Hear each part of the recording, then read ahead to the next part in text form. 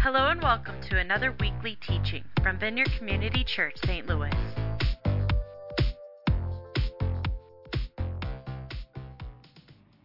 All right, so I got about 35 minutes to talk about spirit-empowered healing, a topic that fills week-long conferences. Oh, I'm supposed to do something? The less I'm supposed to do, the better it's going to be. You know, it fills whole books.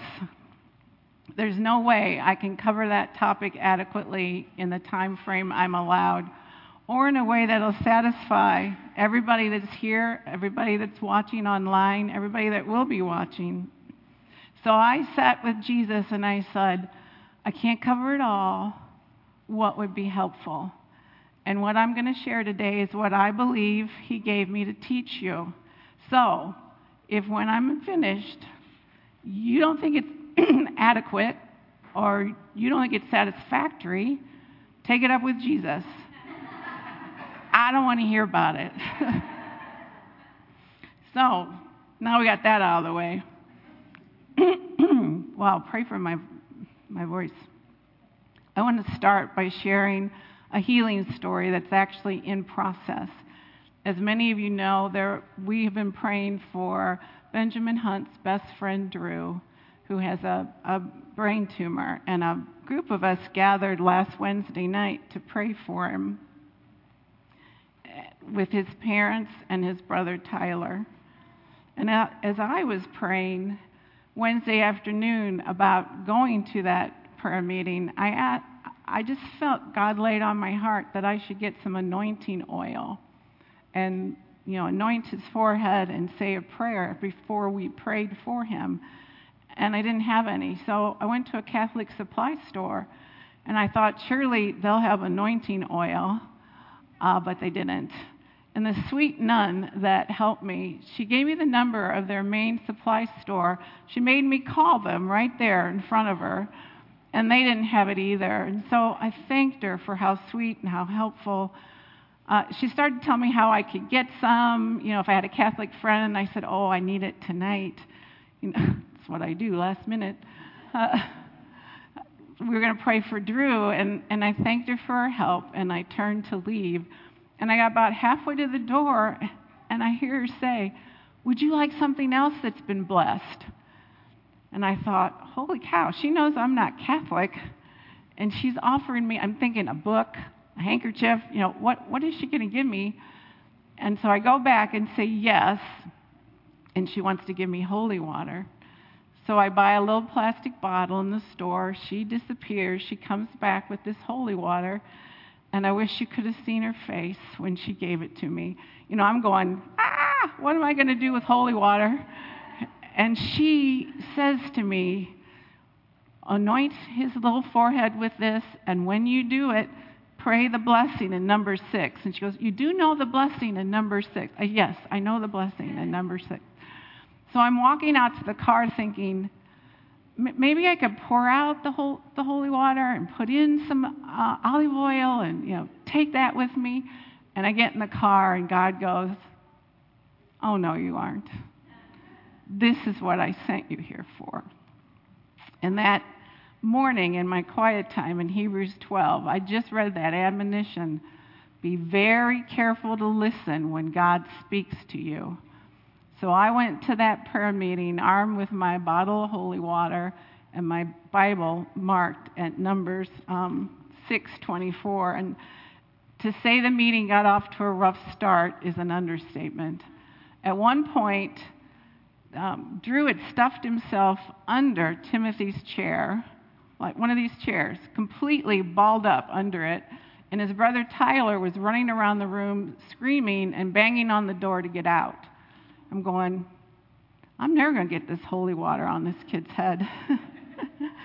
And then Karen did a beautiful job of giving some of the history of Drew's cancer treatments, which this is his 3rd brain tumor, and explaining to Drew and his parents what the evening was going to look like. And by this point, miraculously, Drew had gotten out from under the chair, and he'd gone and sat on the couch, and he was actually listening to Karen.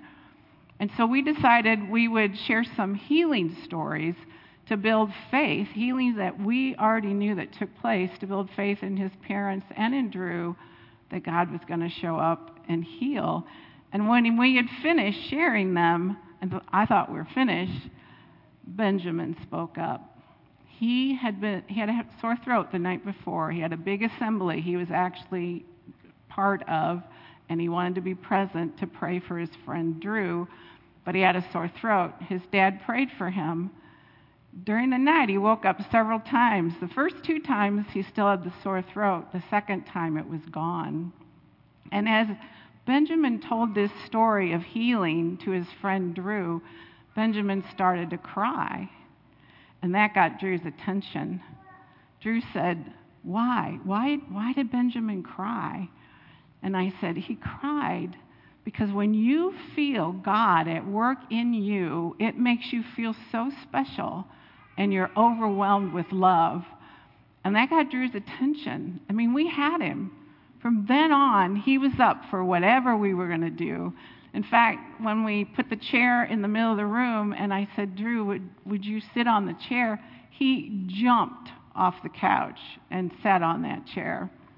And so then, after explaining a little bit to the adults who might think it weird that I had a bottle of holy water, I said to Drew, what I want to do is just take a little bit of this water and put it on your forehead, and I want to pray a blessing over you. Is that okay? And he said, yes. And we had turned him in his chair, and he was looking right at me. And I'm telling you, when we prayed, the Spirit of God came. In fact, I think he was already feeling the Spirit before he even got in that chair.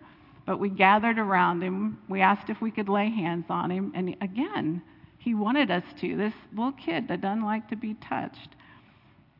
And as we prayed, it was obvious he was experiencing the presence of God.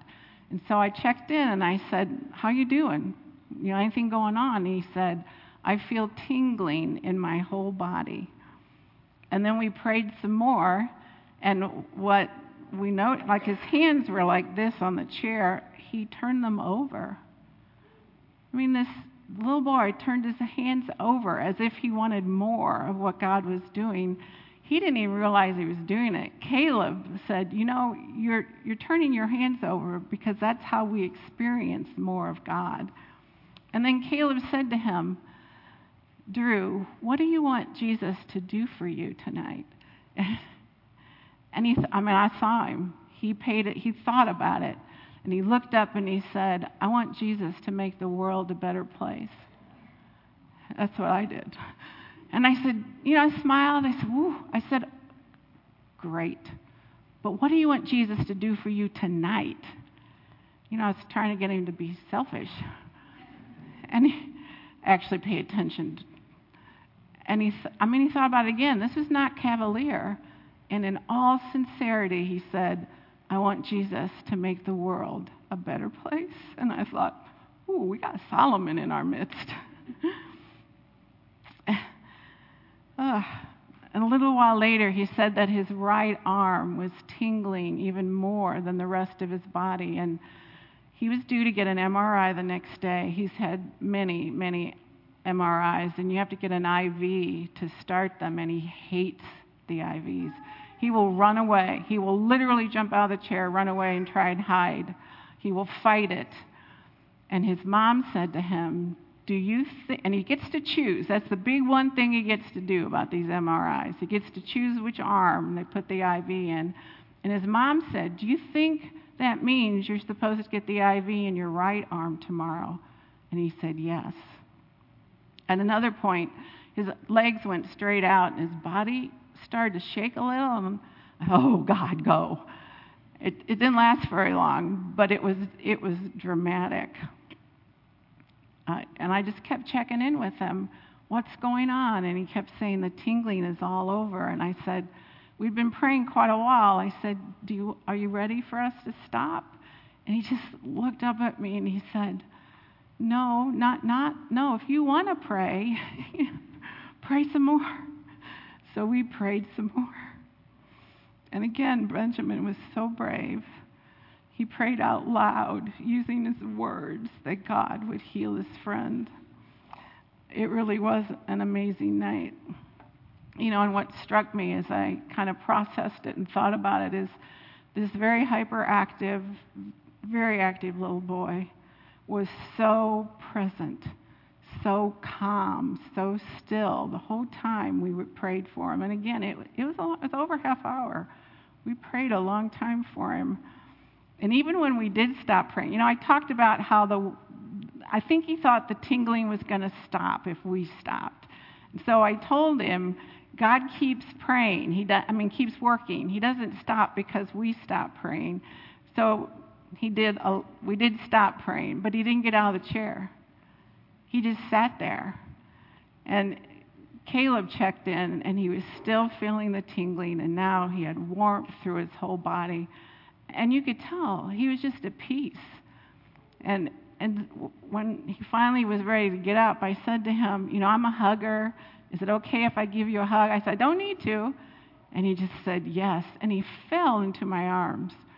And he stayed in that hug so long that Karen was able to take a picture of it. And when he was done, he kind of wobbled over and collapsed. He just draped himself over his dad. And I wish I could tell you that Drew received a complete healing that night. He did not. The MRI showed the tumor was there, but that it hadn't grown. But I'll tell you what did happen.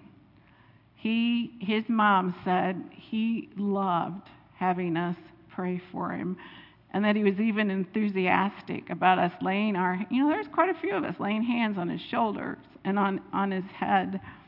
And she said he did get the IV in his right arm the next day, and he was amazing. He didn't fight it. He didn't cry. He didn't run away.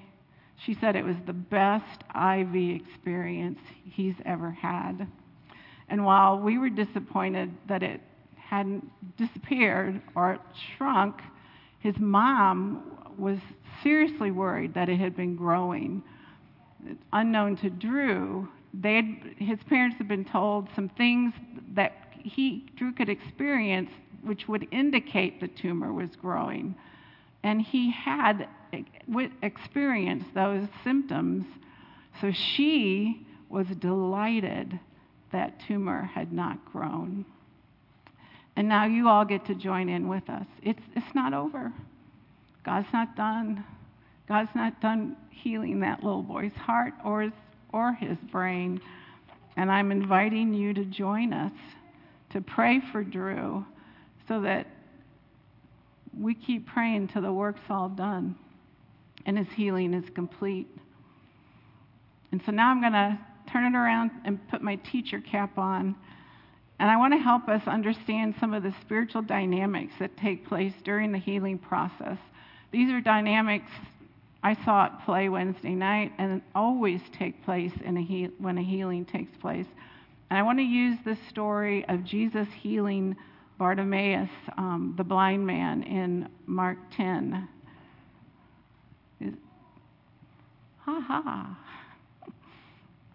Okay, Mark 10, 46 through 52.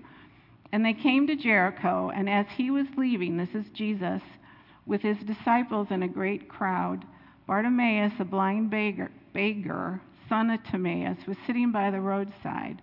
And when he heard that it was Jesus of Nazareth, he began to cry out and say, Jesus, Son of David, have mercy on me. And many rebuked him, telling him to be silent. But he cried out all the more, Son of David, have mercy on me. And Jesus stopped and said, Call him. And they called the blind man, saying to him, Take heart, get up, he is calling you. And throwing off his cloak, he sprang up and came to Jesus. And Jesus said to him, sounds like Caleb, sometimes I get him confused, What do you want me to do for you? And the blind man said to him, Rabbi, let me recover my sight. And Jesus said to him, Go your way. Your faith has made you well." And immediately he recovered his sight, and he followed him on the way. In a minute, I'm going to come back to this story and look at it in the light of what Scripture reveals about how the Holy Spirit functions in Isaiah verse 2. I was first exposed to this teaching when I was at a seminar taught by Pastor Patty Vallada, who's my mentor in Emmanuel Prayer. And I'm sharing it with you today in the hope that it will help you understand and appreciate and work with the Holy Spirit the same way it impacted me the first time I heard it. So in Isaiah verse 2, Isaiah is revealing what will happen to the Messiah when he comes. And I want you to remember, kids, adults, everybody, we have the same Holy Spirit living in us that Jesus had come upon him. "And the Spirit of the Lord shall rest upon him, the Spirit of wisdom and understanding, the Spirit of counsel and might, the Spirit of knowledge and fear of the Lord." In the same way a prism refracts white light into its 7 individual colors, Isaiah, through the power of the Holy Spirit, is refracting the individual functions of the Holy Spirit. You know, I'd always wondered why in Revelation 4, verse 5, it says there are 7 lamps burning before the throne, which are the 7 spirits of God. I thought, 7 spirits? There's only one Holy Spirit. Well, now I understood. John wasn't seeing 7 Holy Spirits. He was seeing the 7 individual functions of the one Holy Spirit. And this is, again, from Pastor Patty Vallada. But the menorah really helps us understand and see how these functions interact with each other. The first one is the Spirit of the Lord. It is the middle column because it's the support system for all the other functions of the Holy Spirit. This is the presence of God, the manifest presence of God. It is through which all the other spirits operate. And when we have the Spirit of the Lord on us, wherever we go, we take the kingdom of God. The kingdom of God shows up through the presence of the Spirit of the Lord on us. The next 6 couplets, the next 6 functions operate as couplets. They are the Spirit of wisdom and understanding, the Spirit of counsel and might, and finally the Spirit of knowledge and the fear of the Lord. They always work together. First the one and the other one follows.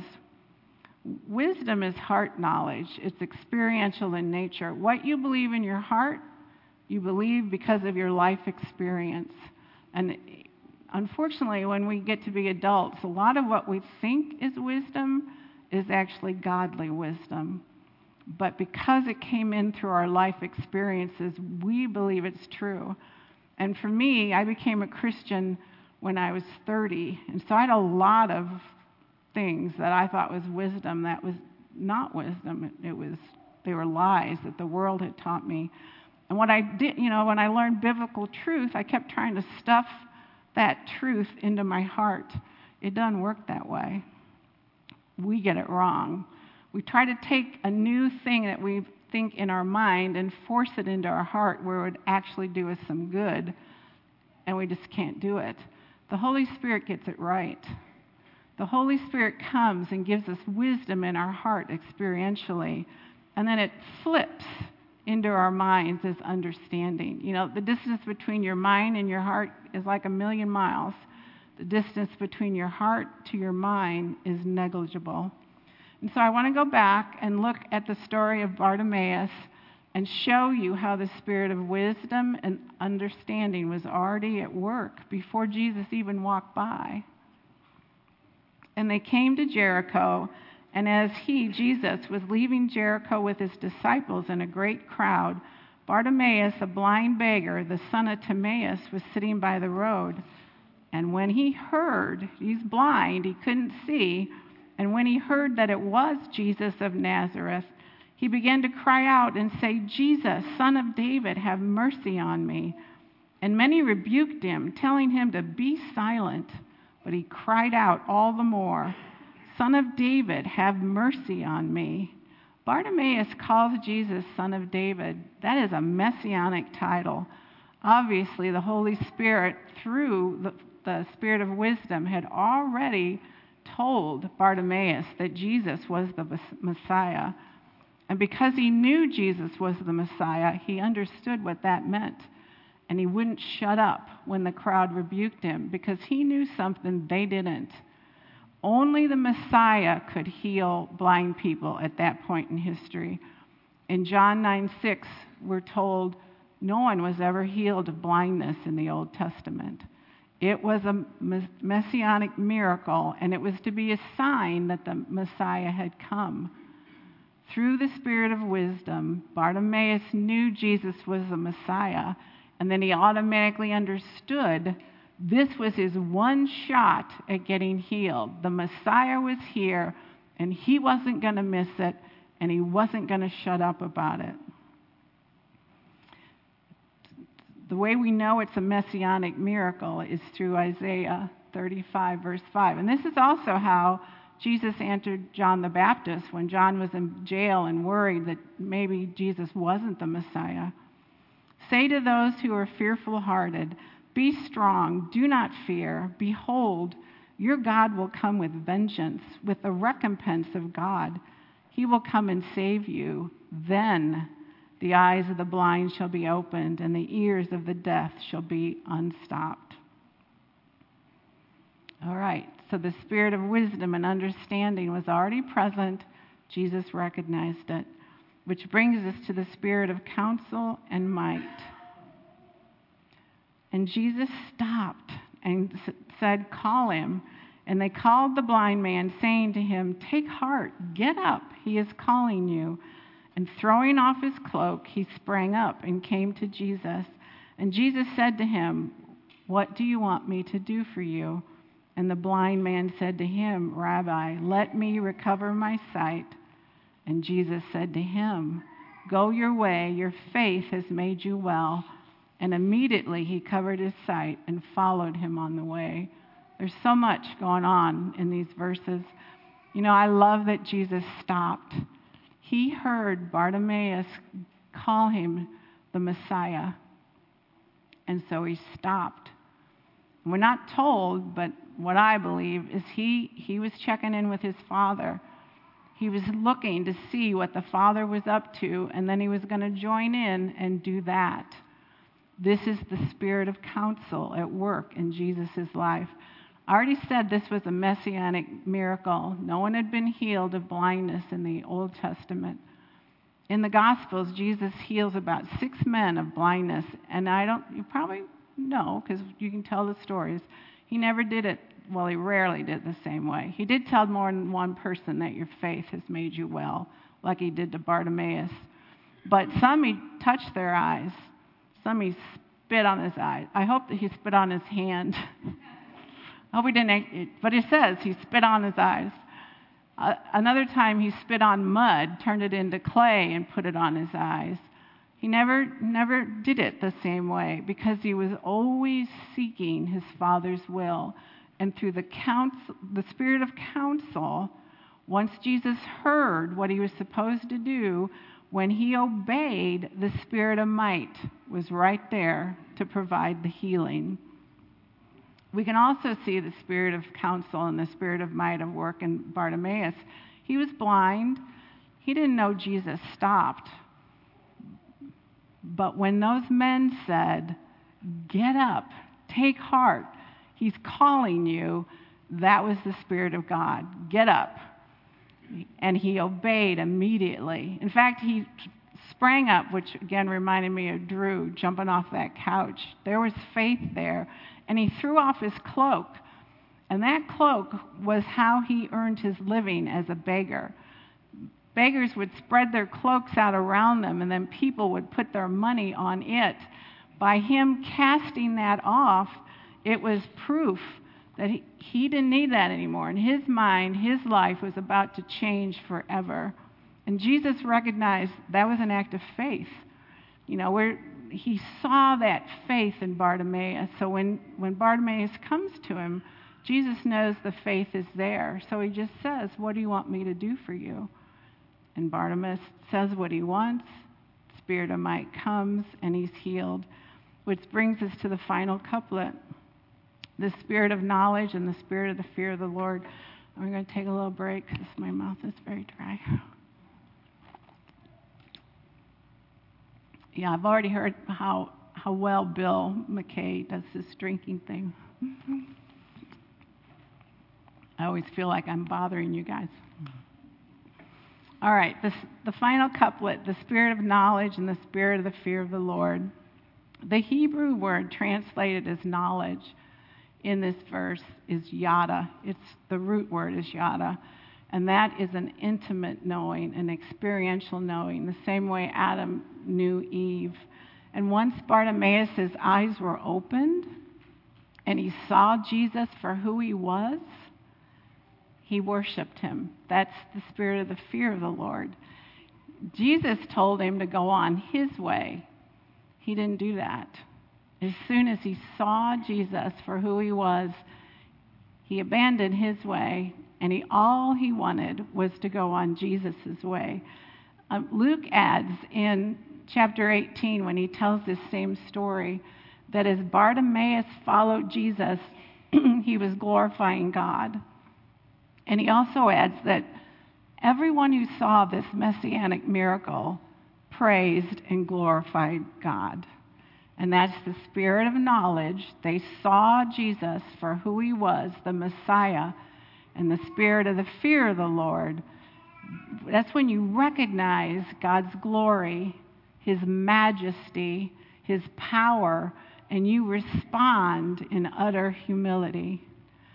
Sometimes people respond in worship, like Bartimaeus did, like the people who saw that messianic miracle. Other times people respond in that terror. It's a reverential fear and awe, but the terror that they know they're sinners. They know they're completely other from God, and so you pull away and kind of say, "Get away from me. You're so different than I am." Peter responds this way in Luke 5. But what I love and what I want you to watch for is Jesus doesn't leave him there. So when Jesus had stopped speaking, he said to Simon, "Launch out into the deep and let down your nets for a catch." That's Jesus in the spirit of counsel. But Simon answered him and said, "Master, we have toiled all night and caught nothing. Nevertheless, at your word, I will let down the net." That's obedience to the spirit of counsel. When they had done this, they caught a great number of fish, and their net was breaking. That's the spirit of might. It's the spirit of counsel, obedience, the spirit of might. So they signaled to their partners in the other boat to come and help them. And they came and filled both boats so that they began to sink. When Simon saw it, he fell down at Jesus' knees, the spirit of knowledge. He saw Jesus for who he was, and he knew he wasn't that. Saying, "Depart from me, for I am a sinful man, O Lord," the spirit of fear of the Lord. For he and all who were with him were astonished at the catch of fish which they had taken. And so also were James and John, the sons of Zebedee, who were partners with Simon. But Jesus didn't leave them in that fear, in that place of abject fear. He moved them to awe. "Do not be afraid. From now on you will catch men." So when they had brought their boats to land, they forsook all and followed him in humility, in worshiping Jesus with their whole lives. So in closing, I just want to spend a few minutes speaking about our expectation that God is actually going to bring healing in response to our prayers for it. And I have to start with a confession. I love being part of a Vineyard church. I agree wholeheartedly with our kingdom theology. That the kingdom of God is already, because Jesus won the victory at the cross, and also not yet, because Jesus has not yet come back to set up his physical kingdom on earth. So far, so good. But I've been forced to come to face as I prepared for this teaching, and particularly, last week as I was thinking about going and praying for Drew and all that would entail and the hopes that would raise. I was forced to face the truth that I am way too at home in the not yet. In fact, it's really, honestly, I'm always surprised when healing takes place, and my expectation is that it wouldn't. Even though I've seen hearts, well, I didn't see it, I've known hearts to grow in response to prayer. I've known Thomas's chin to grow when the kids gathered and prayed for him. Thomas's stomach was miraculously healed in response to God's prayer. But that's not my default. My default is I'm going to pray. I'll be good. I'll pray. But in my heart of hearts, I didn't really expect healing to happen. And so I knew I can't, this is too long a distance. What I believed in my head was never going to trump the reality of what I felt was true in my heart. And so I just sat before God and said, we're going to pray for Drew. I want to walk in there expecting the already. But I knew I had to wait. I had to wait for God to move. I needed his spirit of wisdom and understanding. I couldn't make it work the other way around. And so I left it there, and I trusted him. He knew my deadline, Wednesday night. I gotta get this, you gotta pull this in, God, before Wednesday night. And he began the process through something I read on Instagram, of all places. And it's a quote from Bill Johnson, who is the pastor of Bethel Church in Redding, California. And I'm telling you, it brought me to tears. I stopped. It was one of those God moments. And he said, "It is inconsistent to have Jesus pay a price for healing and for us to believe it is not God's intention to heal." And I've even had some discussions with my daughter who believes this. I'm going, I don't know. Well, so I was struck to the core, and I'm a good Bible student. So I said, all right, I'm going back to the source. I went back to Isaiah 53, verse 5, and I wanted to find out what is true. What is God saying to us through this verse?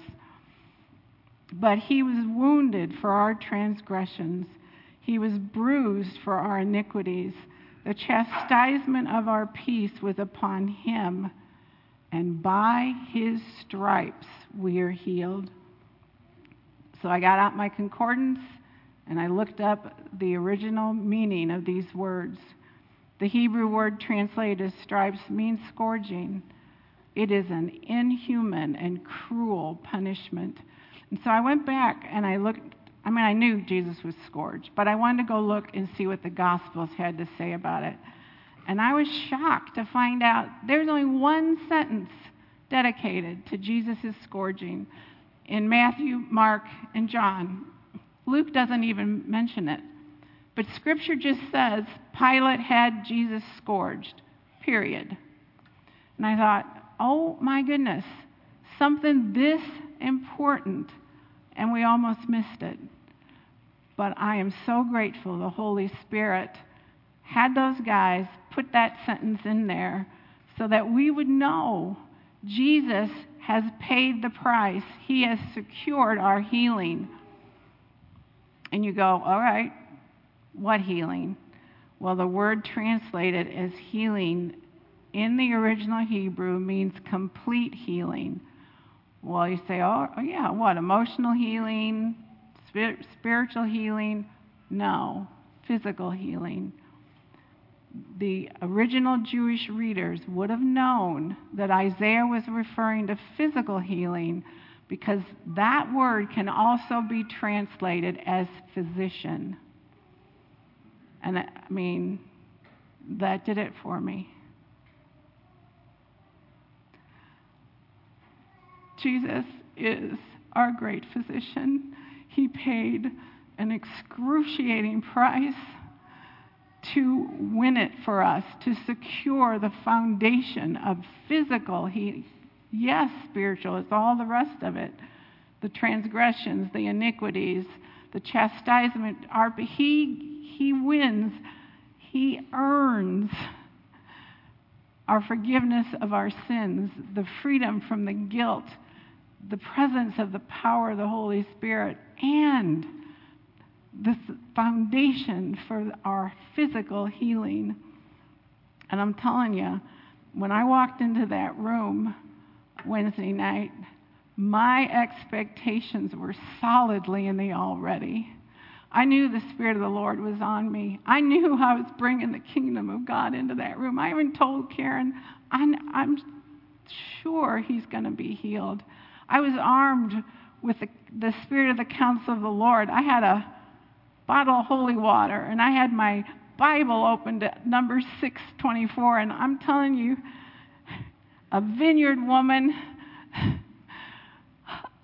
what's the word? Anointed a little Jewish boy's head and blessed it with water blessed by a Catholic priest. We had our bases covered. And when I obeyed, I knew the Spirit of might would show up. I knew it. And he did. And I saw the fear of the Lord. I saw it in Benjamin when he cried, relating how his daddy had prayed for him, and then during the night the healing came. That was the fear of the Lord that Benjamin was responding to in worship and humility. And I saw the fear in the Lord of that little hyperactive Drew who doesn't like to be touched, who just sat in that chair basking in the wonder and the presence that God loved him and was doing something in him.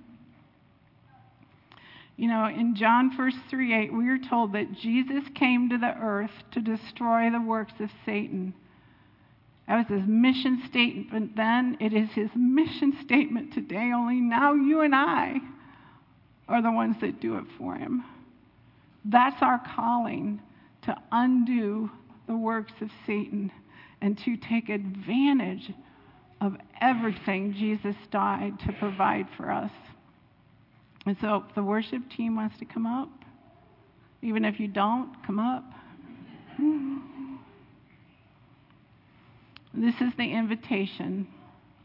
I want you to sit with this verse, Isaiah 53:5 this week. But he was wounded for our transgressions. He was bruised for our iniquities. The chastisement of our peace was upon him. I'm telling you, Drew was filled with so much peace. And by his stripes, we are healed. I want you to be as brave as Bartimaeus and sit with this verse in the presence of Jesus and tell him what you want him to do for you, because he'll listen.